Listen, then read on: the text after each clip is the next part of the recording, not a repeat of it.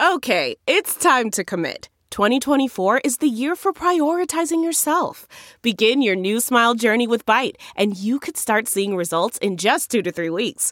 Just order your at-home impression kit today for only $14.95 at Byte.com. Byte Clear aligners are doctor-directed and delivered to your door. Treatment costs thousands less than braces. Plus, they offer financing options, accept eligible insurance, and you can pay with your HSA FSA.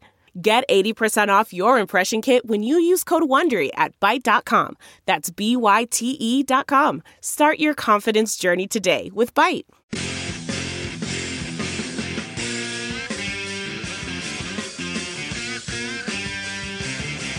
All right, welcome to the Chronic Podcast. I'm your host, Ralph Marlboro, and it's a Wednesday, middle of the week. We are joined by Kevin Held from Akeem Drops the Ball and Andrew Juge of the Saints Nation, and occasionally, never heard of him, of Canal Street Chronicles. All right, gentlemen. I read today that the Atlanta Falcons are looking to trade up. So that gives an interesting scenario for the Saints. If Loomis takes the phone call, Andrew, and it's Thomas off, and he says, "Hey, I'll give you the first round pick and our second round pick. We can come to 15." Do you do it? No. No. Nope. Ralph. Nope. There is no way in hell we are doing business with the Atlanta Falcons. It is just not happening. There is. They could offer their entire draft for the next 7 years. I would not give them a 7th round pick this year. I don't care how good, how sweet it is. I don't care if the Atlanta Falcons offer us their 15 best defensive players for a 6-pack of 7-Up. I'm not making that trade with them. But is that more? Can you give me? I'll start with you, Andrew. Can you give me a rational argument and not the "I hate Atlanta, fuck them, I hope they die" argument? Because I agree with the emotional argument, but do you have any reasonable answer that doesn't involve fuck Atlanta for not doing the deal? Absolutely not. I refuse to get when it comes to the Atlanta Falcons. I refuse to give you anything reasonable or with any sort of intelligence or thought process. I'm sorry, Ralph. I think with my dick. Kevin? Yeah, sheer principle. Just you can throw a P well. I mean, frankly, Ralph, what if there was a really good reason? No. Go ahead, Andrew. Fuck you for asking, Ralph. Well, y'all are gonna crucify me. I'd do the deal. If Atlanta says, "Look, we'll give you the 30th pick and our second round pick," I'd do the deal. And the Saints need picks. They need picks, and if Atlanta wants to trade, you do the deal. Now, the thing that could backfire for the Saints, obviously, is if Atlanta trades up at 15 and they pick a guy and he ends up going to the Pro Bowl 6 times, the Saints will never have to hear the end of that shit. But on the flip side, Atlanta's already done one huge trade up, and they got Julio Jones. I doubt the history says when you trade up and give a shitload of picks, it usually ends up badly. They've already done it once with Julio Jones. They probably won't strike gold again. So I look at it as this way. The Saints can get picks from Atlanta, and the odds say they're going to make a bad pick. So you can make fun of them for like 5 years saying, ha, you picked Manti Te'o to trade up to get him, and he's a dud, and you gave us extra picks to do it. You don't make deals with the devil. Oh. You don't do it. So I am outvoted. I'm outvoted 2-1. I need to go take a shower, man. This podcast sucks, man. You come here, you ask us about dealing with the Atlanta Falcons. I feel like I just slept with my sister, man. It's awful. Well, on the Game of Thrones, that happens a lot. So, no. So, I mean, so the value of it, even if they gave you everything you wanted and more, you don't do the deal. Ralph, hurry up and redeem yourself. Come on. All right. We'll move along. All right. Now, I mentioned Manti Te'o. Mel Kiper has him going to the Saints at 15. You talk about needing to take a shower. I'll need to be on marijuana, cocaine, and probably an IV drip if the Saints draft Manti Te'o. And, Kevin, I know you're a Notre Dame homer, but don't tell me you'd be okay with the Saints picking Manti Te'o at 15, especially after what he did against Alabama. No. Look, his performance in the national championship game notwithstanding, I'm willing to admit that the only reason he was in the Heisman discussion was because he played for Notre Dame. I'm fully willing to admit that. If he played for anybody else,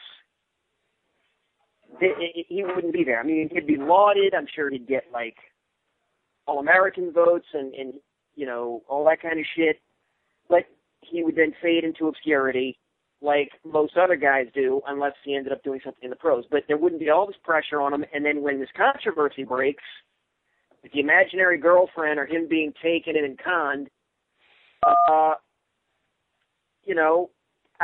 just feel like that wouldn't hang over him as much. It's going to hang over him, and the national sports media is going to descend on whoever drafts him, and that'll be an issue at some point. That'll be an issue that's going to have to be addressed. It's going to have to be dealt with, and he's going to have to get acclimated somewhere to that. Like, I almost think it'd be easier for a gay player to come out of the closet than to deal with Manti Te'o. Wait, is Manti Te'o not gay? Too many goddamn... provided he's not gay already. I mean, who knows if this was a giant cover-up, but it's like, it's too many goddamn variables and too many questions, and long story short, when there's too many questions and variables, you just sort of shut down and you just start making fun of things or turn it off. And I don't think he's good, and for all the circus that he brings, Andrew, he's not nearly good enough. Yeah, I mean, that's the bottom line for me with Te'o. I just don't think the value is there at 15. You don't happen to have Kuiper's draft, his mock draft in front of you, do you? No, but I can pull it up. I'll talk out of my ass for a minute and then pull it up. And then the question I want to ask you is to list, a few players that Kuiper has the Saints passing on in order to take. I mean, I'd love to know. Is Jarvis Jones available? Is Barkevious Mingo available? Those types of guys. But I mean, he ran 4.40 times. So he looked very slow in the national championship game. So maybe less of an issue in a 3-4 because as an inside linebacker, you've got less ground to cover. So the speed thing, maybe in the Saints scheme, an inside linebacker speed is less important. But I still think he needs size-wise. He's a little bit of a small frame. I mean, he's a thick guy. He's strong, but I don't know if he's going to be able to come in year one and start. Okay, There are some things that are too good to keep a secret, like how your Amex Platinum card helps you have the perfect trip. I'd like to check into the Centurion Lounge, or how it seems like you always get those hard-to-snag tables. Ooh, yum! And how you get the most out of select can't-miss events. With access to the Centurion Lounge, Resi Priority Notified, and Amex card member benefits at select events, you'll have to share. That's the powerful backing of American Express. Terms apply. Learn more at americanexpress.com/withAmex. I want to tell you a story. It's a story about a scandal, broken relationships, gossip, rumors, money, corporate rivalry, and a broom. A performance-enhancing broom. My name is John Cullen. I'm a comedian, podcaster, and for 20 years, I was a semi-professional curler. And I want to tell you the story about how a single broom almost imploded the 500-year-old sport of curling. We felt like we were bringing a knife to a gunfight. It's the story of a superstar and his fall from grace. Well, I was being dragged through the mud. It's the story of two brother entrepreneurs with a dream. I said, that's great news. It's a story of intrigue. I still don't understand why we want to keep his name secret. The full story has never been told, so I'm going to tell it. Broomgate, how a broom almost killed curling. It was a year I'd like to forget. To listen to Broomgate, search for Broomgate in your favorite podcast app. That's all one word, Broomgate. Here's who's Kuiper has got going. He's got Tavon Austin going 16, Eifert going 17, Sylvester Williams from North Carolina going 18, Ogletree going 19, and Kyle Long going 20, and Vaccaro going 21. I would like Ogletree. He might be a drunk and a bad seed for Georgia, but at least he's got talent. He's got much better physical talent than Manti Te'o if you're going to put a guy at inside linebacker. Or I don't even mind Vaccaro at 15. I know some people think that's a little high, but to me, whether you pick a guy 15 or you pick a guy 22, it doesn't really. So are all the elite pass rushers taken? Yes, that's Kuiper's reason. Honestly, I would go either Vaccaro or I would reach for a guy like Bjorn Werner of Florida State, who I think has the potential to be a good 3-4 outside linebacker. So, I would make a pick like that. I just think at 15, the value just isn't there. It would be incredibly dumb for the Saints to pick Te'o at 15. I think if the scenario that Kuiper just laid out, where all of these guys are going, that we're kind of hoping fall to the Saints, then that's fine. But then you need to trade back in that scenario. You need to find a team that wants to move up, that wants Tavon Austin, that wants him at 15, and then you trade down. Maybe the Rams, they've got 2 picks in the first round. We know they're targeting him, so maybe they move up and you get their ladder pick, and then another pick later, drop back in the first round, and then at 26, at 27, Te'o's not a terrible pick, but he's going to be available later in the draft, and I think at 15, it's a horrible reach, and you're just not getting the value. It would be dumb. Yeah, and Kevin, the thing is with the Saints, it seems to me, look, Mickey Loomis and Sean Payton, we all admit they're the best front office combination the Saints have ever had. And their drafts have been, on defense, have been terrible. On offense, they've been better in the later rounds. But the one thing you can say about the Saints, Kevin, is when they've made their first-round picks, nobody has really said, oh, my God, that's a reach. Now, they've missed on guys maybe, they missed on Jonathan Sullivan, but on draft day, nobody was like, Jonathan Sullivan's a fat, lazy fuck, and the Saints shouldn't have picked, I got him rated as a 4th-round pick. Nobody said that. Nobody said, oh, Meacham, that's a reach. He's a 3rd-round guy. So the Saints traditionally, under Mickey Loomis, in the first round, have not made a pick where you can say, oh, my God, that's a reach.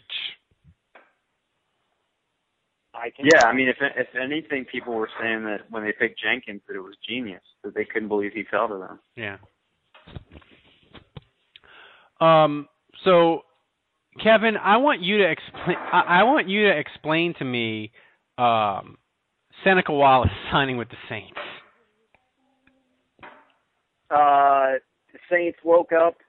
I'd like to think Mickey Loomis and/or Sean Payton woke up after going out for what was just going to be a 1-drink nightcap with Rob Ryan. And they wake up and all of a sudden they're like, wait a minute, what the hell happened? Oh my God, who did we sign? And I'm not talking about Seneca Wallace. I'm talking about Cade McNown or Josh McCown or Josh McNown or whatever the hell his name is.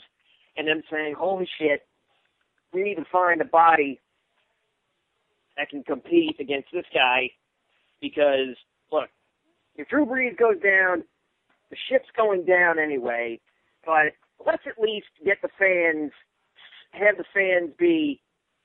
let's at least have somebody that the fans can dupe themselves into thinking is going to do a passable job, so that way we're not completely in the shit house. Let's at least get the fans some reason to con themselves into thinking we're still competitive. So let's find somebody that's not named McNown or McCown or McCade or McQuaid or Cueto, whatever. Quado. And so they're saying, so they go to the scrap heap and they're like, oh, wait a minute, Seneca Wallace. Oh, and he's in the dollar bin with a copy of Rambo First Blood Part 2. And he's not room temperature. No, he's better than room temperature. He's better than room temperature. He's better than lukewarm. He's better than that, and that's phenomenal. That's phenomenal. Like, seriously, if you want to know what it's like having Cade McCown, seriously, what is this fucker's name again? I can't remember his name for the life of me. Luke McCown.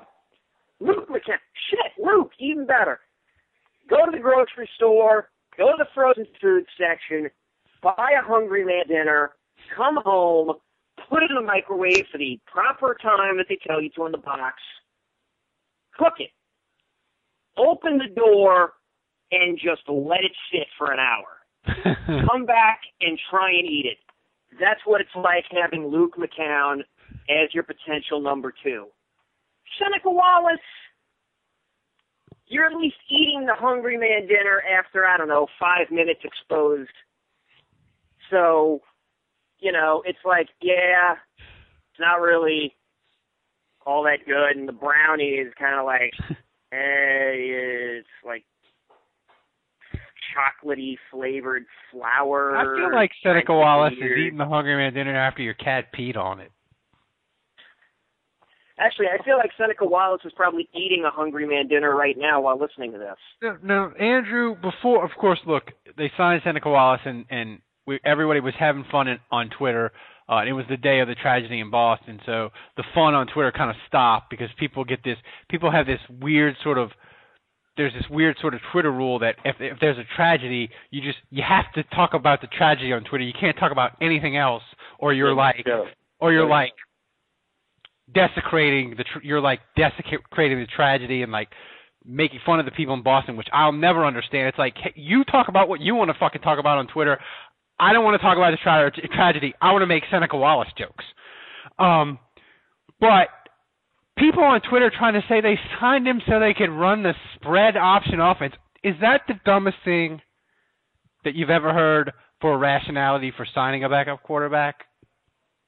No, I like get halfway buy into that just because look, it doesn't matter who the Saints sign as their backup quarterback. I mean, it does not matter. They don't have the money to invest in a guy that's going to be anywhere halfway decent. I'm not convinced Chase Daniel was halfway decent, but they certainly weren't going to get anyone as good as him. So, we don't even know about Chase Daniel. Everybody's like, he never did anything. You have no the opinion that he's any good. There's nothing to back that up.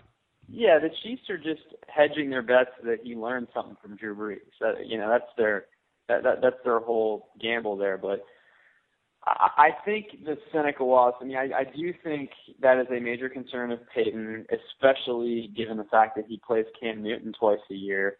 And he wants to know more about the spread. He wants to learn how to stop it. I think that assumes that Seneca Wallace is going to beat out McCown for the backup position. And I wouldn't assume that. Andrew, I'm going to have you break down tape, and I want charts and graphs and advanced statistics breaking it all down. McCown versus Seneca Wallace, backup quarterback, every single week. We're just going to have a 25 block on the podcast.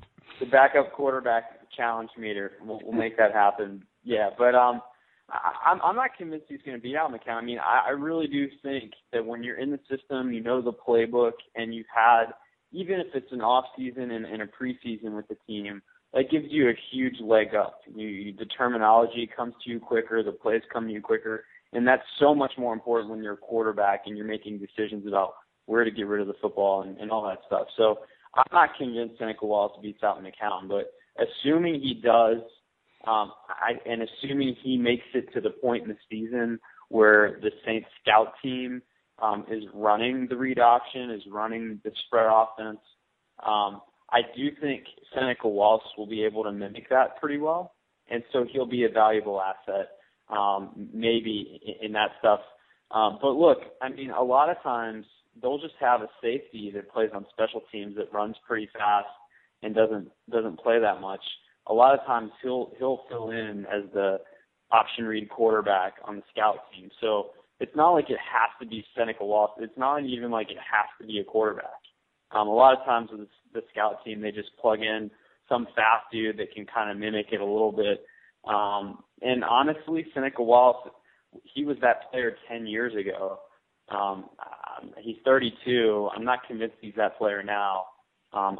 He's certainly not going to be running it as effectively as Russell Wilson and RG3 and Cam Newton and those guys. So, I think there's maybe a little truth to it. I mean, that's certainly perhaps like a value that you would have, like a nice little add-on if he wins the quarterback battle. But I don't think the Saints signed him. I think the Saints were looking at this like Kevin said. Holy shit, Luke McCown is our backup quarterback. We should probably get someone that at least makes him shit his pants a little bit about losing his job. And but beyond that, I think it's just they wanted two veterans that are both kind of sucky to battle it out. So it's not like one guy's just handed the job. And maybe I think Luke McCown shits his pants regularly, whether it's somebody breathing down his neck or not. That's true. And I mean, it's like you said. Look, if Drew Brees isn't playing, the Saints are fucked anyway. And during practice during the week, quarterbacks like Drew Brees take all the reps anyway. So the second string quarterback literally doesn't run plays in practice because Drew Brees is like, I'm fucking Drew Brees. I'm the starter. I get all the reps. Yeah, I mean, honestly, whoever Garrett Hartley likes the best between the two of them in terms of holding the football, that might be the difference maker. That is keen insight from you, Juge. All right, Kevin, I'm going to throw out two draft scenarios that I think benefits the Saints, and you tell me which one is more likely. A team desperately wants to jump ahead of the Rams to get Tavon Austin at 15, or a team wants to jump up from wherever they are in the back of the round to get the second best corner. Obviously, D. Milner from Alabama is the number one corner, but if a team thinks, hey, Desmond Trufant is the second best corner and we have him rated ahead of all the other ones, they would want to jump up at 15 and get him. Which of those two scenarios do you think is more likely to occur to benefit the Saints? You asking me or Kevin? Kevin. Yeah, okay, no. I'm still here. I'm just sneezing like a son of a bitch, man. I think Tavon Austin's going to be gone before 15. Yeah, I mean, I've looked at like 3 or 4 drafts where Tavon Austin is in that position where he's gone already. I've seen the Chargers taking him. I've seen the Titans taking him. I've seen the fucking Bills taking him. And I've even seen the fucking Panthers taking him. But, so I don't know. What was the earliest one? The Titans, so that's pick 10. I don't know if somebody's going to want to trade up to pick 10 to take Tavon Austin. I don't know. The secondary thing is, I think, a little more likely. I could see somebody jumping ahead to grab Vaccaro, provided some idiot doesn't take Xavier Rhodes. I could see somebody going after Xavier Rhodes. Again, if any of these teams are dumb enough to let D. Milliner slip, I could see somebody going up trying to get D. Milliner. But I guess I would look at the secondary one because there's a few more of those guys as opposed to wide receivers that people would go. I mean, the only wide receiver that I see going over the Saints is is Tavon Austin. That's the only guy that's showing up in any draft. That's in the first half of the draft. I mean, I know there's only one extra pick with the Rams, but he's the only wide receiver in the first half of the draft. So if he drops, that seems unlikely. And if there's a secondary guy that somebody wants, maybe they trade up for him. Yeah, I mean, so I'll take the secondary. Maybe Cordarrelle Patterson, if a team would want. But I just, like I said, I don't. He's not a guy you've heard from. But Andrew, this feels to me like a draft that there's going to be 2 or 3 picks in that first dozen where we're going to be like, what the fuck? And it's going to be. I think there's going to be at least 2 picks, and I'm going to make a prediction. In the 2 picks in the first dozen, where me and you are going to call each other and be like, "What the fuck just happened?" It feels like that. It feels like that kind of draft to me. But I agree. I think the big question. I mean, I think D. Milliner is going to be a top 10 pick. I mean, I'll be shocked if he's not. Kuiper has him going number 1 to Detroit. Oh, trading up. Yeah. Oh wow. Well, I mean, obviously it's hard to predict trades, but you know, like Kevin said, there's a good chance Tavon Austin will be gone before 15, and I have seen him going earlier than 15 in some cases. I think Xavier Rhodes is definitely there at 15, but I'd be surprised to see a team reach for 15. But you know, I think right now we know. I mean, if you look at a lot of these top 15 picks, we know the top 3 tackles are probably going to go in the top 15. Yeah. We know a lot of those elite pass rushers, Ansah, Barkevious Mingo, Deion Jordan, and Jarvis Jones. We know those guys are at least highly probable candidates for top 15 picks. And I keep going back to this, man, but I think quarterback is the huge game changer because we don't really know beyond Geno Smith how much teams are going to panic, how much teams are going to reach. I think we, as Saints fans, we have got to pray that Jacksonville takes Geno Smith 2nd overall. If they do that, then you might see Buffalo panic and think about an E.J. Manuel or think about Matt Barkley. And if they trade up to get one of those 2 guys, then all of a sudden you could have 3 quarterbacks. Or just take them at 8. Just take him at 8. Yeah, or the Eagles could still pick Geno Smith. Yeah. But so my point is, I think we, as Saints fans, we really got to be rooting for that. But the guys that could fall to me, you look at Star Lotulelei, who I still, think is one of the best players in the draft, if not the best. And his heart thing could drop him. And then the second player is Barkevious Mingo because he's so raw. It's hard to know. I mean, obviously he's a freak talent athletically. He's as good or better as any player in the draft, but there's a lot of unknowns with him, and so no one's really sure if I've seen him go in some mocks like 2nd or 3rd, and I don't think that's going to happen, but a lot of mock drafts have him in the top 5, and some of them have him dropping to the Saints at 15. So those are the 2 players that are the real wild cards for me, Barkevious Mingo and Star Lotulelei, and I could see scenarios where both of those players are available at 15 now. If Star Lotulelei is available at 15, that's the Saints pick. Period. End of the story. Put your card in 1 second into it, draft the guy. But Even over I'm not Mingo? sure that's going to happen. Even over Mingo, absolutely. Star Lotulelei is my guy. He's our plug 3-4 nose tackle, starter from day 1 if he's available at 15. I don't think he will be, but those are the 2 players I'm watching. If they get drafted early, that's a bummer for the Saints because that means talent is falling earlier in the draft. If these quarterbacks start to get picked ahead of them, if we have a couple surprises when these players start to drop, that's really good news because, even if Star gets picked at 13 or 14, that means a guy like Jarvis Jones or a guy like Barkevious is still around.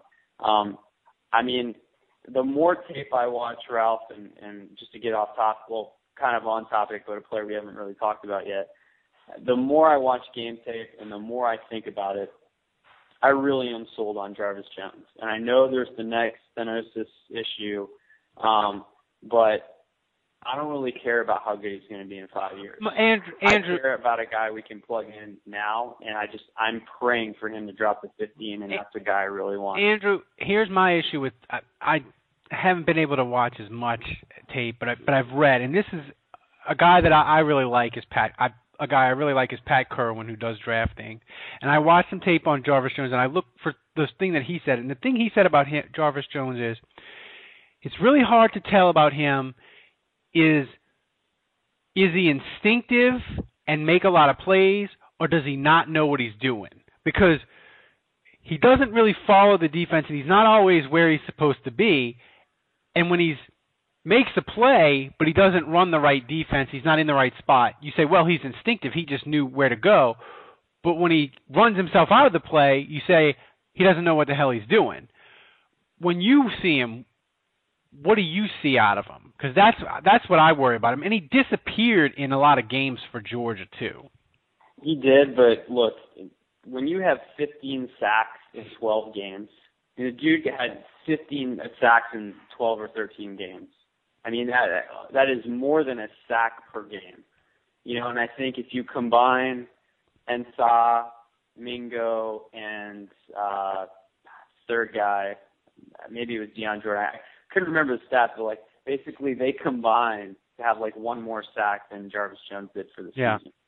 And the bottom line is he gets to the quarterback. And I just think with the possible exception of Deion Jordan, all those guys we just talked about, they're not going to be starters year one. You know, they're going to have to learn the system. They're going to have to get acclimated to the NFL. A guy like Mingo, he's going to have to get stronger. He's not going to show up, you know, and be a starter in week one and be able to dominate in the NFL. Jarvis Jones, his body is ready for the NFL now. He is developed. He's got the speed. He's got the talent. He is ready to plug in week one and go. The only issue, as far as I'm concerned, is can this guy have a 10-year career in the NFL? And I don't think he can. But with Drew Brees, we're in win-now mode. We're not the Saints. I don't think they can afford to think of it in terms of let's draft a guy that we can develop for 3 or 4 years down the road.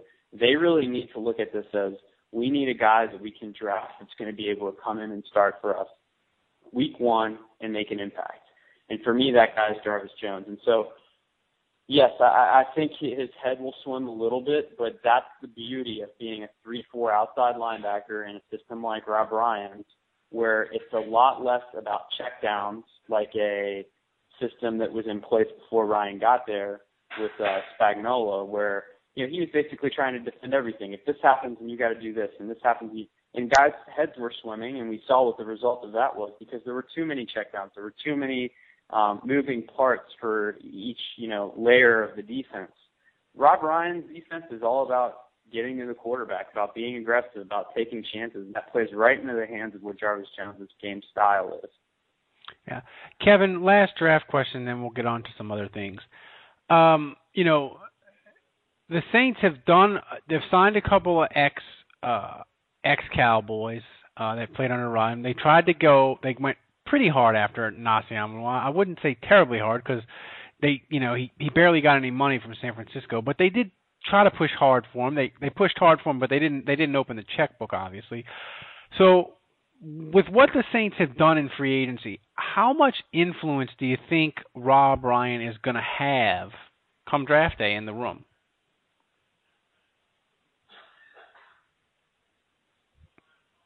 If I had to guess, I would say considerable. Because I don't know if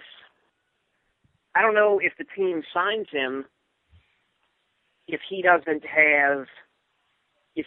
feel he's getting some say. I mean, he's walking into a shit show. I mean, look, unless there's two ways to look at this. Two ways that jump out to my head. One, he's looking at it as, all right, these guys were so fucking terrible. All I have to do is get them to not be in the bottom 5, or bottom 7, and I'm a fucking genius, and I can get a new job and leave after a year, either being a DC in a better situation or a fucking head coaching gig again. Who knows? Or he looks at this and says, all right, if I'm going to fucking revamp this, they've decided to go 3-4, so that means that they're willing to go my way.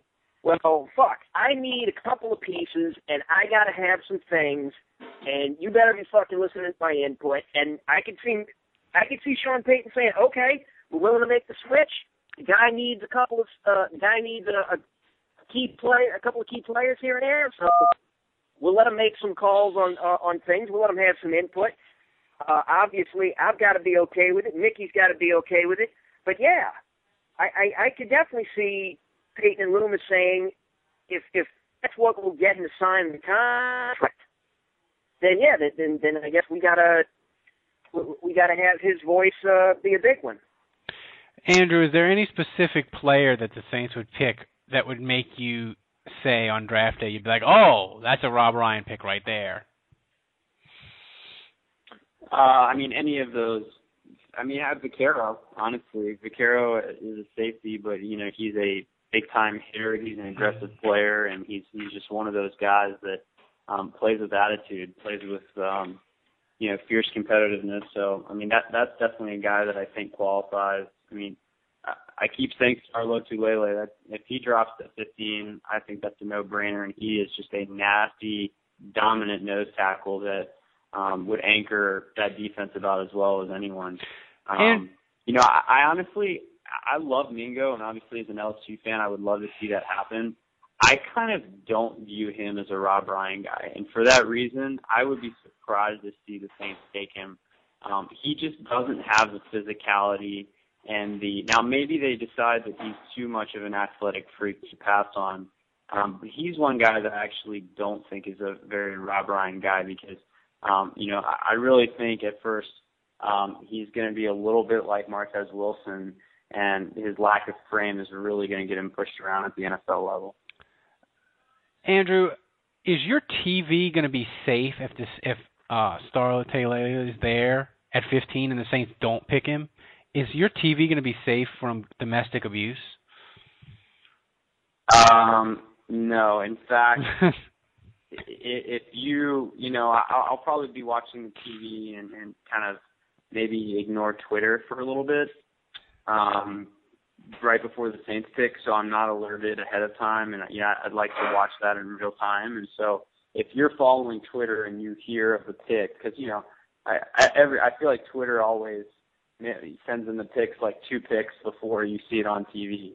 Like Twitter has effectively ruined the draft for all of us because you're always 2 picks ahead, and by the time Roger Goodell gets up to the podium, you're like, yeah, Raj, we already know. Especially me because I have satellite, so I'm like Twitter's actually like 3 picks ahead. Okay. So what I would suggest you do is go ahead and dial 911 emergency and get some police over here because there will be physical abuse, there will be pain, and probably a homicide as I destroy my TV and rip its heart out, Mortal Kombat style. If that were to happen where Lotulele is available at 15 and they pass on him, it's basically we're talking about Mortal Kombat gruesome Saw 7 movie-esque destruction on my television. Yeah. Kevin, is there any player that you would destroy your TV Mortal Kombat style if the Saints don't pick him at 15? Don't pick him at 15. Well, again, I'm the guy who's just advocating them to trade down. And I think the one thing that would cause me to go apeshit is if I hear prior anywhere from 1 to 14 is if I hear the New Orleans Saints have traded with so-and-so to get their pick, then I'm going to go nuts. Yeah. Let's see. I don't fucking know. I mean, everybody that's ahead, it's like, there are so many players on here that that if they fell to them and they took them, I guess I'd be like, well, I want them to trade down, but they didn't, and they took this, so okay, I guess. Yeah. I think the only thing that would drive me nuts is if they took a fucking quarterback thinking, let's start the Drew Brees grooming project now. I think that's the only thing that would really blow my fucking mind. Like that or them trading up. I tend to have, it's like I have that one, I'm always so set on trading back and collecting picks that I've already set that bar of, well, they're probably not going to do it, so that disappointment is already there. So almost anything else they do, it's kind of like, well, yeah, they weren't trading down, so, whatever. I guess it's no me. Is it a complete fucking disaster in my mind? No, so then it's probably okay. So, let's not slip at it yet. Let's wait a couple of years, and then we'll start declaring that it's the worst, that it was the dumbest thing ever, and we should have seen this coming. How could we not see this coming? Blah, blah, blah. Okay, that was going to be my last draft question, but I thought of something that we hadn't touched on. Andrew, the Jets apparently brought in Chris Ivory for a visit. The Saints put the second-round tender on him. Obviously, the Jets, although I wish they would, they're not signing Chris Ivory to an offer sheet and giving the Saints a second-round pick. Because if they did, Mickey Loomis, it'd be like done. They would just, for a second-round pick, you can have Chris Ivory. So that's not going to happen. Yeah, we don't need the 7 days to match. No, they would need Mickey Loomis would need as fast as he get the words out of his mouth, thank you for the second-round pick. And I like Chris Ivory, but for a second-round pick, you do it. But what is Chris Ivory's value? And if you're going to do a deal with the Jets, what's realistic? I think the best the Saints could do is the Saints could move up to number 8 for Chris Ivory, and the Saints would have to give the Jets like a 5th-round pick. That's the best the Saints could do, or they could get a 5th-round pick in return. What's your opinion of what they could get for Chris Ivory out of the Jets? Wait, say that again. You're saying the Saints would move up to number 8? I think the Saints could. The 15th pick? I think the Saints could say to the Jets, "Look, we'll give you Chris Ivory, and we'll give you a 4th-round pick, and we move to number 8."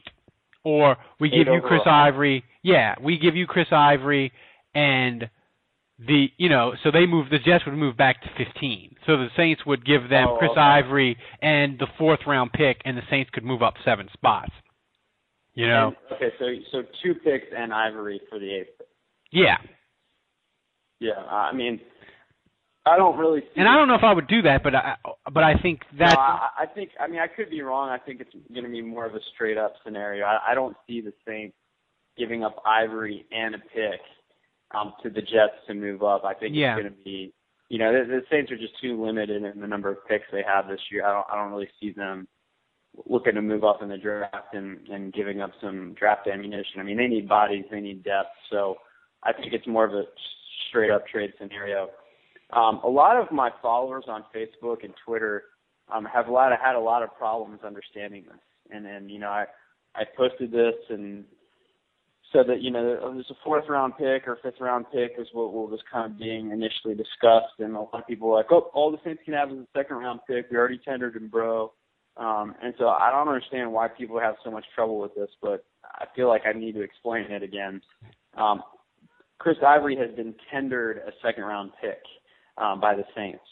He's been tendered at the 2nd-round level. What that means is if another team signs him to an offer sheet, the Saints have 7 days to match that offer sheet or say, no, that's okay, we'll take your 2nd-round pick, you can have Ivory.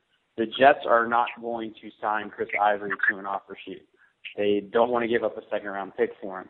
So what would happen is Ivory would sign his tender with the Saints, and then he'd be under contract, and then the Saints could trade him for whatever they want. So that would be the deal, basically, is that he would be under his 1-year tender contract, and then, the Jets would just trade a pick for that contract. So that's how that would play out.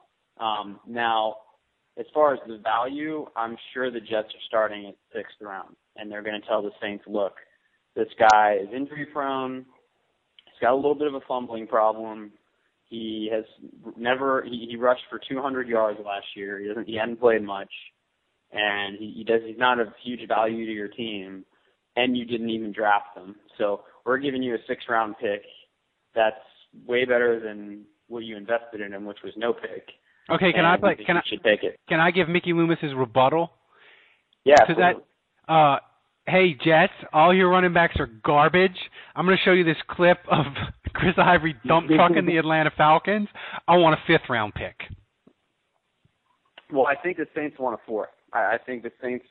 I think the 5th-round pick is probably the middle ground, and that's where they end up possibly striking a deal.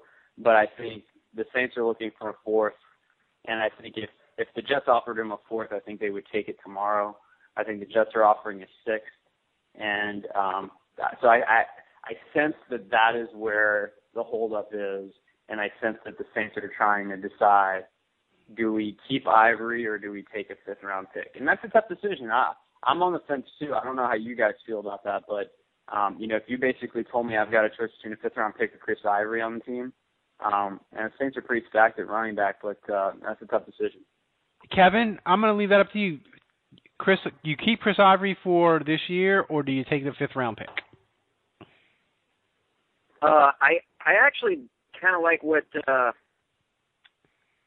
Andrew was talking about the fourth round. Like, maybe the Saints were thinking fourth round the whole time, and it's like the Jets come at you with the 6, then you come back with the 2, then they come back with the 5, you haggle at the 3, and then boom, you settle on 4. Like negotiations go in that sort of phase.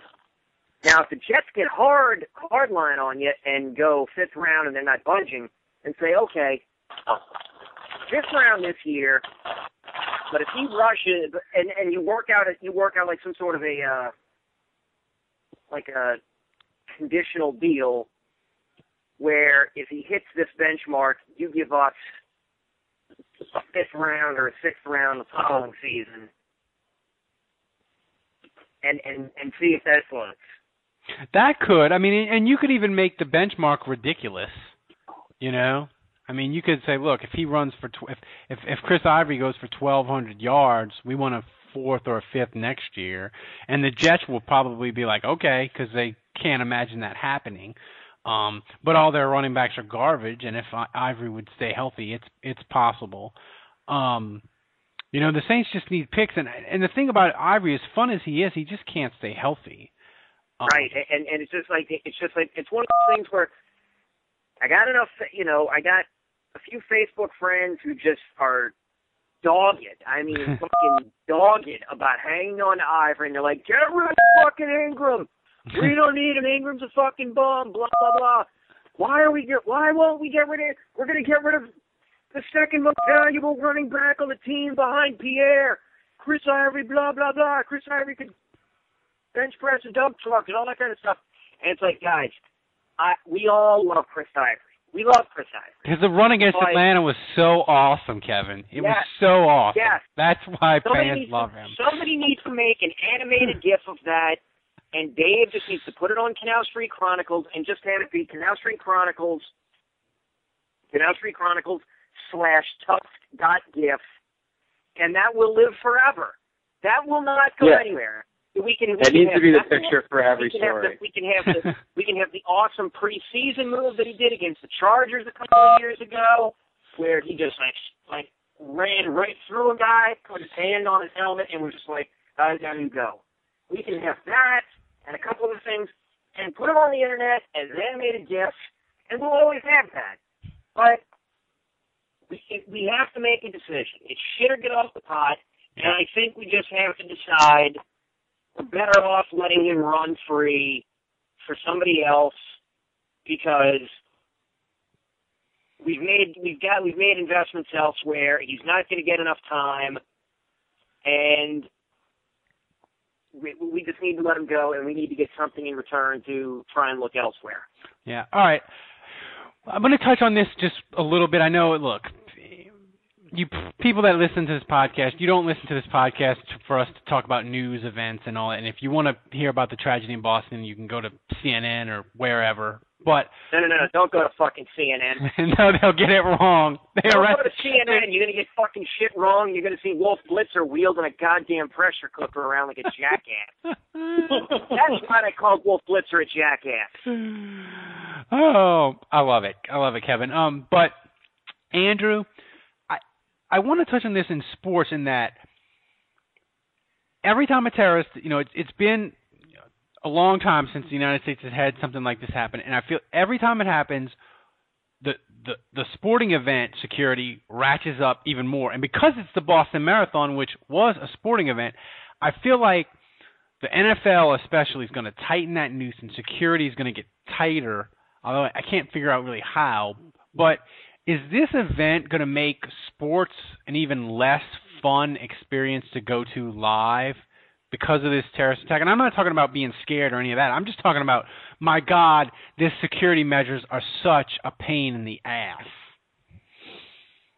Yeah, I mean, I think the NFL kind of keeps a tighter system and just has more bodies than most sporting events in general with security and checking, and that sort of thing. I mean, if you've been to any SEC games or college football games in general, the NFL security is leaps and bounds ahead of college, football games. So, Well, I don't know if the FBI is now going to be listening to this podcast forever. They listen to everything, Andrew. Don't you listen to Alex Jones? Black helicopters, they're coming for your baby. Yeah, false flag. I would think it would be much easier, if you were going to try something like that to pull it off at a college football stadium than an NFL stadium. So, I think don't bust out the blueprints here. Yeah, seriously. Like I said, I think the FBI has got me on their top 10 wanted watch list. But yeah, no, I think I think the NFL,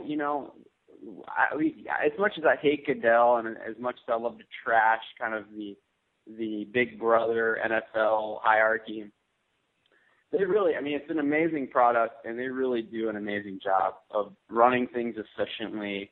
And, and New Orleans, in a lot of ways, I kind of view the city, and I love it. I'm from there, and hold it dear to my heart. So, don't take this the wrong way, anyone listening, but I do feel like New Orleans is behind the times in a lot of ways. They're not as progressive as a lot of cities.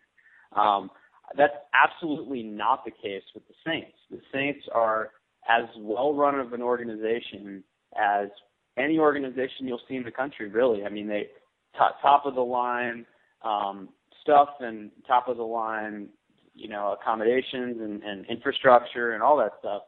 And to me, the Saints have always been, at least since Katrina, since Benson kind of put money in and Sean Payton came to the team, they've always impressed me with how tight of a ship they run and how professionally they do it.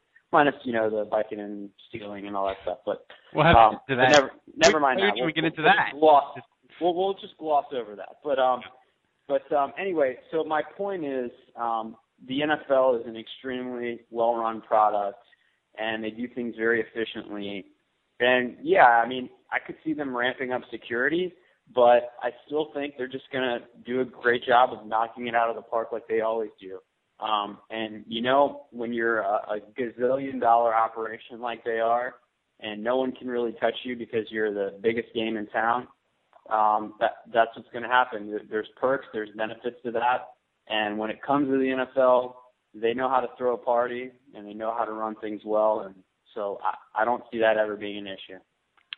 Kevin, do you think, maybe not for the NFL, but do you think the Boston bombing will affect other sporting events, and they'll be clamping down even harder on different sporting events? I know the Boston Marathon will probably be a police state next year just because of what happened this year. But do you see? Can you in your mind see? Okay, if it's a basketball game, it's going to be this way. If it's a whatever, things are going to change, or maybe not even sporting events, maybe Jazz Fest and that sort of thing, where it's kind of loose and not as tight before, but just things are going to be different from now on.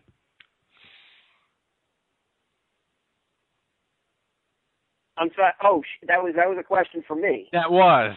I like your dramatic pause. There's nothing better than 10 seconds of dead air in a podcast. Followed by, oh wait, that was for me? Yeah. Christ. Are we going to see... Would you stop hitting the button, damn it? Yeah, goddamn it. People think you're cursing or something. I'm bleeping you out, which is totally not true. I would never take the time to do that. I'm going to take the chicken shit. I'm looking at it. I'm going Kevin's weird psychological thing. She'll get ratcheted up a little bit, and to Saints fans, what I would say is, look, whatever you fucking prepare, whatever you do on game day, do it an hour earlier, because the fucking dome is I'm always seeing on Twitter or seeing on Facebook how there's not enough fans there at the beginning of the game and how people are still filing in, 5 minutes after kickoff or 5 minutes into the first quarter, all that kind of crap. So start shit an hour early so you can make it into security checkpoint A and hopefully be up to security checkpoint 3 by the time the Star Spangled Banner starts. So that way you can fucking get to your seat for kickoff or something. depending on where you are. If you're in the fucking 600, you'll still be on the third escalator. But yeah, I mean, everything is going to be clamped down a little bit more in the immediate future. But like everything, you know, ramped up security, it costs fucking money.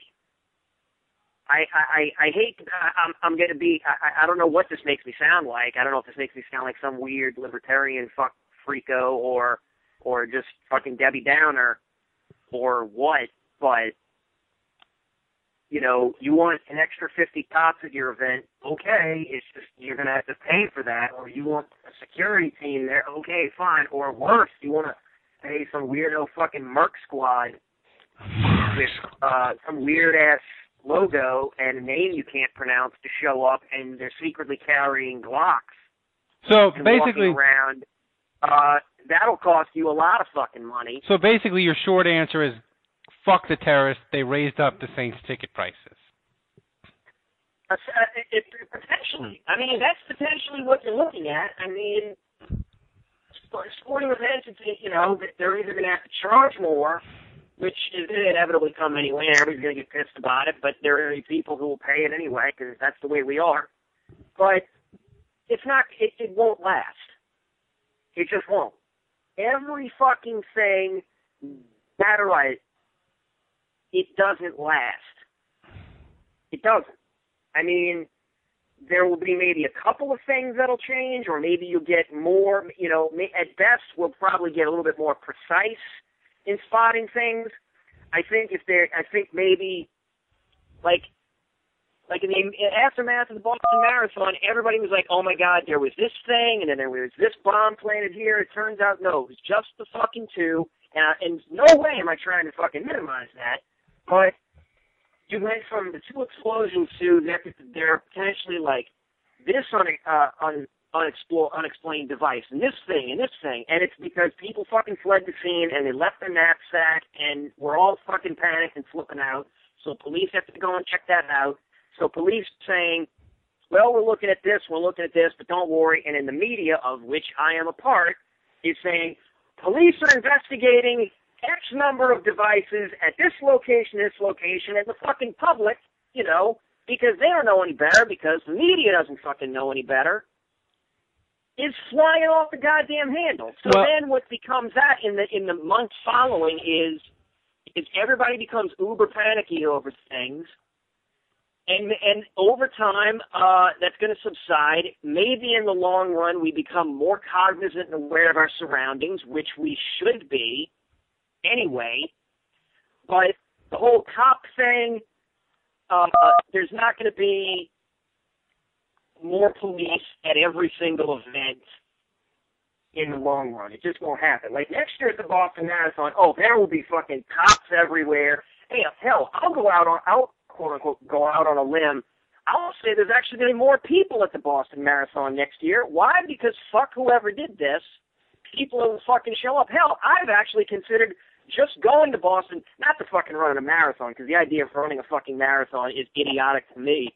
But hey, if you want to fucking run 26 miles in a fucking day, God love you for that. I was just thinking like fucking going to the goddamn stands and just being like, yeah, I don't give two shits about a marathon or any of this. I'm just here because fuck you. That's why. All right, well, so you'll have schmucks like me who will actually do that, go out there and get just shit sit out there get like shit faced for America. So there'll be events that'll be really fucking ramped up, and that's how it'll be. All right. That's how it's always going to be. Certain events you'll get more security, and eventually it'll sort of like subside, but hopefully in the long run we'll all be better, more aware and cognizant of things. That's really the only thing you can hope for. Well, I'm gonna say the one thing that I'm sure this terrorist attack in Boston will do is it is going to be so hard to find a fucking garbage can at large sporting events and outdoor festivals now. You'll have a better chance of finding a virgin girl in a whorehouse than a random garbage can, because They are just going to be like, fuck, no garbage cans. If we could just get rid of the garbage cans, the terrorists won't have anywhere to put their bombs. Because that's how government and law enforcement thinks. But that's my prediction. But anyway, we got to get to... That's a good idea. We got to get to mocking the draft. And Andrew Juge last week, in the post-game sort of post-mortem of the podcast after, came up with a fantastic draft idea. Andrew, explain to the people what this week's draft is going to be. Well, it's very simple. Essentially, we are going to be drafting former Saints players, and there's no real rule in terms of years of service. There's no real rule in terms of whether the player played for the Saints in the 60s or the 90s or whatever. There's no real rule whether they were a free agent, whether they were picked up by a trade, whether they were drafted. The only rule is that they must have a funny name. In other words, something to do with their name that enables us to mock them. That's it. Yes, and since Andrew came up with this idea, Andrew, you get the first pick. You are on the clock. All right. Well, I've had some time to research, and I wanted to really pick a player that was going to make an impact with his name, and that was really going to not only showcase my maturity level, which is arguably lower than that of my 3-year-old son, but I also wanted, a player that kind of lived up to that name. And so with the first pick overall, I'm going to select Joel Schmengi of the 90s, defensive end for the Saints. During his time with the Saints, my father would always refer to him as Joel Schmegma. And at the time, I can't even keep a straight face. At the time, I wasn't really sure what Schmegma was because, I was young in the early 90s, and, this was in my preteens. And so I looked it up, kind of got a feel for what exactly a Schmegma was, and sure enough, he lives up to the name. He's he looks like a smelly guy. He looks sweaty and kind of disgusting, and he kind of performed like Dick Cheese, for his career with the Saints, and he really didn't amount to much at all. So my first pick overall is Joel Schmegma, and his name is always a clear reminder to me of what happens when you don't wash your nether region properly. Kevin, you have the number 2 pick. You are now on the clock. I just keep thinking about Schmegma. It's great. So basically, my draft board is really it's pretty fucking deep. I have a serious war room here on this. You do. Oh yeah. Hey, look, you tell me we're doing silly names. I'm 20 deep here. Okay. Hey, Kevin, did I take your number 1 player off the board? That's all I want to know. Actually, no, because you had talked about taking Schmegma, and I was just like, all right, I'm going to let Juge have all the Schmegma he wants. I am going to take Scott Slutzker. Scott Slutzker. He is, yes. Scott Slutzker is, let me find his name. He is a tight end out of the University of Iowa. So he's a Hawkeye. So I don't know how much exactly what he does, but if there's one thing I know about Scott Slutzker, he knows cornholing. Ralph, you're on the clock. I'm on the clock, and I discovered this name today while I was eating my lunch, and it's so good, I thought maybe Kevin would pick it. I'm going to select from Johnson C. Smith College. He played for the Saints in 1970. Bill Dusenberry. And I am so excited to get this pick because I wish he played for the Saints now because Dusenberry would be so much fun to say over and over again. I can't believe Dusenberry dump trucked that guy. Fuck Dusenberry, fumbled again. He's a dingleberry. That name is comedy gold. I select Bill Dusenberry. I didn't even know Johnson C. Smith was a college. I thought it's what I use to wash my hair. Andrew, you are now on the clock with the first pick of the second round. How many rounds are we going, by the way? We're gonna go at least 3. Until you chicken shits get tired, because like I said, I'm deep on this. All right, well, for my second pick, I'm going to go with Gerard. I just popped my cherry, the former safety and special teamer, because basically he played for the most part of his career like a bloody vagina. Kevin, you are on the clock in the second round. All right, I'm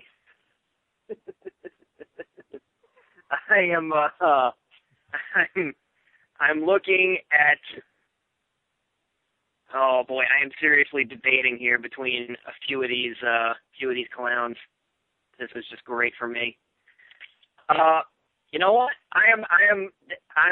Oh, it's like, do I go after nationalities here? Do I go after ethnicities? Do I go adolescent names that sound sort of disgusting? No, I think I'm just going to go with a guy whose parents fucking hated him when he was born, and I am going to pick, and make sure I can fucking find his name on the thing so I can tell you where he was from. My second pick is going to be... Oh, come on, let me find it. Where's his name? It's that other letter. Okay. The center. You're running out of time, man. Center from Mississippi, drafted in 1972, played for 1 year for the Saints. Wimpy Winther. That's the eighth dwarf? This is clearly a boy named Sue situation. I guarantee you, Wimpy Winther is probably a fucking hard ass. He's got to be, let's see, if he was 22 in 1972, that would put him at, and again, I'm just guessing 22 and 72, that would make him at least 72 right now, and I still wouldn't dare fuck with a guy named Wimpy Winther from Mississippi, because this guy strikes me as somebody who had to whoop a lot of ass as a kid. All right. I'm on the clock now. I'm going with the guy. He's one of the tremendous busts in Saints history, and everybody knows him. But I'm doing it in honor of my father. I'm selecting Russell Erxleben, kicker from Texas, who is arguably the worst Saints draft pick in Saints history. The reason why I'm doing it is because my father always called him, for whatever reason, Russell Erxleben, because he's lame, and whenever he would say him, he'd be, that's that stupid kicker for the Saints that would cry on the field and had the tantrum, because they have the video of Russell Erxleben, if you ever see it, where, like, he missed a kick and, like, banged his hand and feet on the ground like a 2-year-old. So in honor of my father, I'm selecting Russell Erxleben, as my father would call him. Andrew, you are on the clock with the third round. Well, is this our last round, by the way? This is probably the last round. I think the people... Oh, man, so many good options still. And, you know, I'm really struggling with this pick, Ralph, because, you know, I can't not mention Tabucky Jones, who had the great nickname Tsucky. But I don't think I can pick that, just because while I hated him and Tsucky was the greatest nickname ever, it wasn't his God-given name, so I feel like that pick is kind of weak. You've got your garden variety, Randall Gay, you know, where his last name is Gay, which is almost too easy of a target. But we can't go through this exercise without using the word bushrod. And I'm disappointed that he signed a new contract with the Bears in this offseason, and he won't be back, and has left the Saints with a massive gaping hole at left tackle, pun intended. But you know, hopefully we'll find a good bushrod to stuff in that gaping hole to have a potent left tackle. But anyway, my my third-round pick is German Bushrod. German Bushrod. Yes, you heard me correctly. Kevin, you are on the clock. I'm so disappointed that it ends here in round 3 because I just got. All right, we'll go a so fourth many... round then. I know you're so prepared. We'll go an extra round for you. All right, good. Okay, because I tell you what, once round 4 ends, I'm just going to spout off the rest of them for the fuck of it. I tell you what, then I'm going to take one of my ethnic names here. Go ahead. Actually, let me find his fucking name. Defensive tackle out of San Diego State. Played for the Saints in 1997. Pio Sagapolutelli.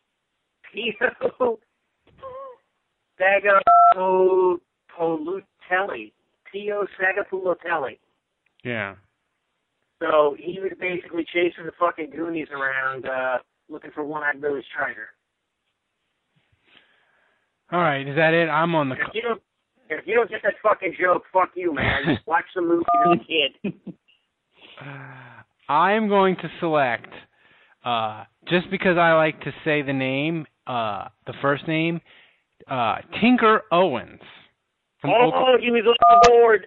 He was on the board. He's in the 70s. His brother won the Heisman. It was fantastic. Tinker couldn't catch herpes in a whorehouse for the Saints. According to Buddy D. So that's my selection, Tinker Owens, just because it's so much fun to say Tinker. So, Andrew, we move to the fourth round, and you are on the clock. Well, obviously, there's still, I think, a lot of great options here. But personally, I'm going to go with the center that came to the Saints by way of free agency from the San Diego Chargers in 2002, Kendall Jaycox. That's a quality pick. That is a quality selection. Did he play at all, or was he just like a backup? I can't remember. I think he started for a season, maybe. Season or two. Kevin, this will be the last round, but we will let you give the people all your research after we do it. So make of your all the players in your bullpen, pick the best one on the board. Then I have to go with this one because again, I got to go utterly juvenile. Dick Palmer, linebacker from Kentucky, played with the Saints 72 and 73. He's number 52 in your programs, number 1 in your hand, Dick Palmer. And I'm going. We gotta go one more round, Ralph. Okay. I'm going this one. This one, I don't know. I didn't know him obviously because he played before my time, but it's just fun to stay. And that's he played for the Saints for 4 years in the 70s, 73 to 77. Defensive end, Steve Baumgartner.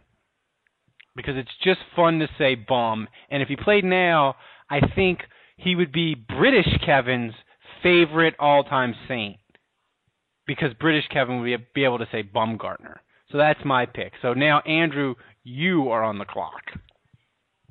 Okay, this next guy came from Kansas, and he only played one season for the Saints in 1975. And his name was Mike Lemon Party. And because he played for the Saints in 75, he's old enough to actually be on the Lemon Party website.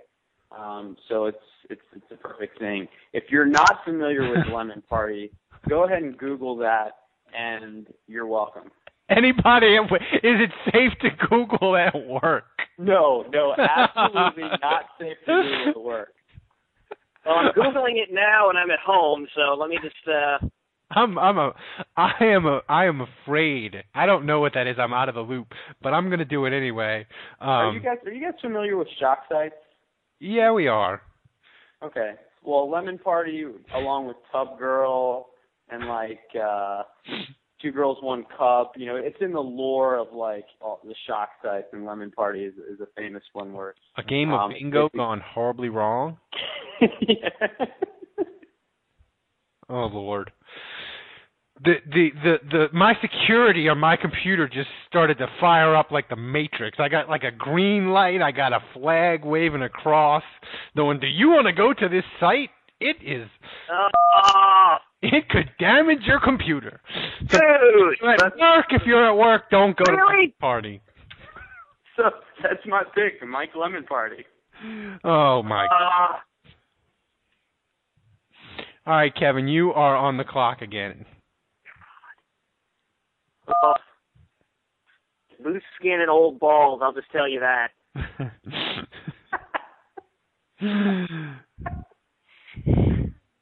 Oh, man. I can't even go, man. I can't. That's the winner. That should have been the number one pick. That guy, I mean, this one cat, I got pretty good value this round. It looks like he's wearing like those quarterback sleeves on his arms. That's just weird. That's a lot of hair for an old guy. Oh. Man. So Kevin, you're on the clock, so do you have a pick for us? You got to get hang on. You got to get the card up in time, my friend. It's just like, oh man, that guy. This guy clearly does not look like he's enjoying it, and this other guy really is. Oh man. Oh, he's giving us play-by-play from Lemon Party. This podcast has gone off the rails and is on fire. If I could steal a catchphrase from the late great Pat Summerall, we got a man down. Oh, poor Pat Summerall. He did not get the send-off he deserved because of the tragedy. Not at all. Not at all. Wow. I mean, I'm not gonna go. I tell you what. I'll just get the pick and I'll come up with my other shit later. This is a combo. This is a combo name, and it just works so beautifully. Guido Merkins. Oh, that's a good name. Yeah, Guido Merkins. He was drafted out of Sam Houston State. He played for the Saints from 1980 to 1985, that golden era of Saints football. He was picked as a quarterback / wide receiver / defensive back. So he wasn't a tweener, he was a treener. And he wasn't good at any of them. And he wasn't played good for 5 at years. any of it to make any kind of a lasting fucking impression. Yet we had him for 6 years. Well done, Saints. Well done. So now I'm on the clock, and I wasn't planning on this going 4 rounds. So I'm not gonna lie. I'm in a bit of a pickle. But I'm gonna pick this guy just because I don't. No, I can't pick him because I don't even know how to pronounce his name. Dude, you just heard me struggle with Pio Sagapalotelli. Yeah, well, this guy. All right, well then I will back up. He played for the Saints from 1998 to 1999 out of Delaware State. Uru Hamiter. I don't remember him. He sounds like a phonics lesson. What's that? That sounds like a bad Onimo Ojo project. Onimo Ojo. I can't believe that this name isn't in Saints lore because 1998, 1999 was like the peak of Buddy D's popularity when he was feuding with Ditka after he wanted him as coach. I can't believe I don't have that burned in my brain as Buddy D butchering that name. But that's my final pick, Uru Hamiter from Delaware State. So, Kevin, now that the draft is over, who did you have in your bullpen that you didn't select that you're going to sign as free agents? I had my porn star name picks. Gary Wood, Joe Don Long, Brian Schwetta. Larry Hardy would have been a good one there. Baron Rollins. Yeah. Mike Coffer, Dick Absher, and Robert Pig Goss. I also in my fucking weirdo names, I had Gunnar Twiner, Dino Filyaw, Lincoln Miner, Steve Mike Mayer, and in my 400 division, I had Klaus Wilmsmeyer, and finally Chris Farasopoulos. and Greg Knopfler. Yeah, I'm disappointed that Shockey didn't make this game. Yeah, but it's pretty good name. Jeremy Shockey has such a special place in my heart. I couldn't really do any of this to him. I had to just like go outside the box and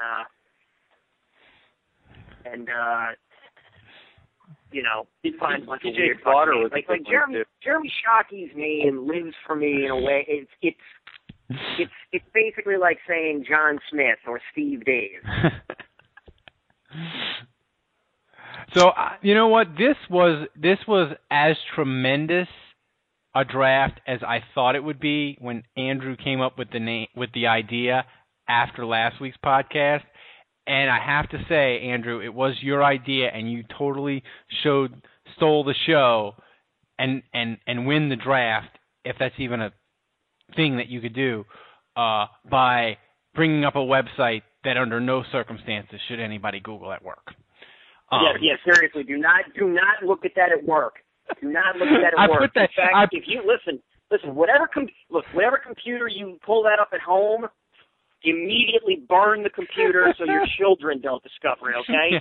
That is just don't look at it. Yeah, and for the we're not joking here. Like, words can't describe how bad this is. No, and I tell you what, if we're being honest, it really ought to be called Kiwi Party.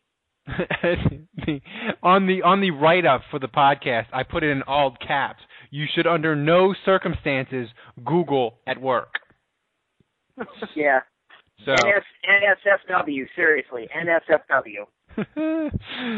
So on that note, for Kevin Held, who will write a power ranking sometime in July on Canal Street Chronicle, and for our fearless leader who was MIA and couldn't make it, and for Andrew Juge, who won our Mocking the Draft, I'm Ralph Marlboro. Thanks, and next week we will have our pre-draft extravaganza where we make picks that don't come true. So long, people. Let's get an old balls.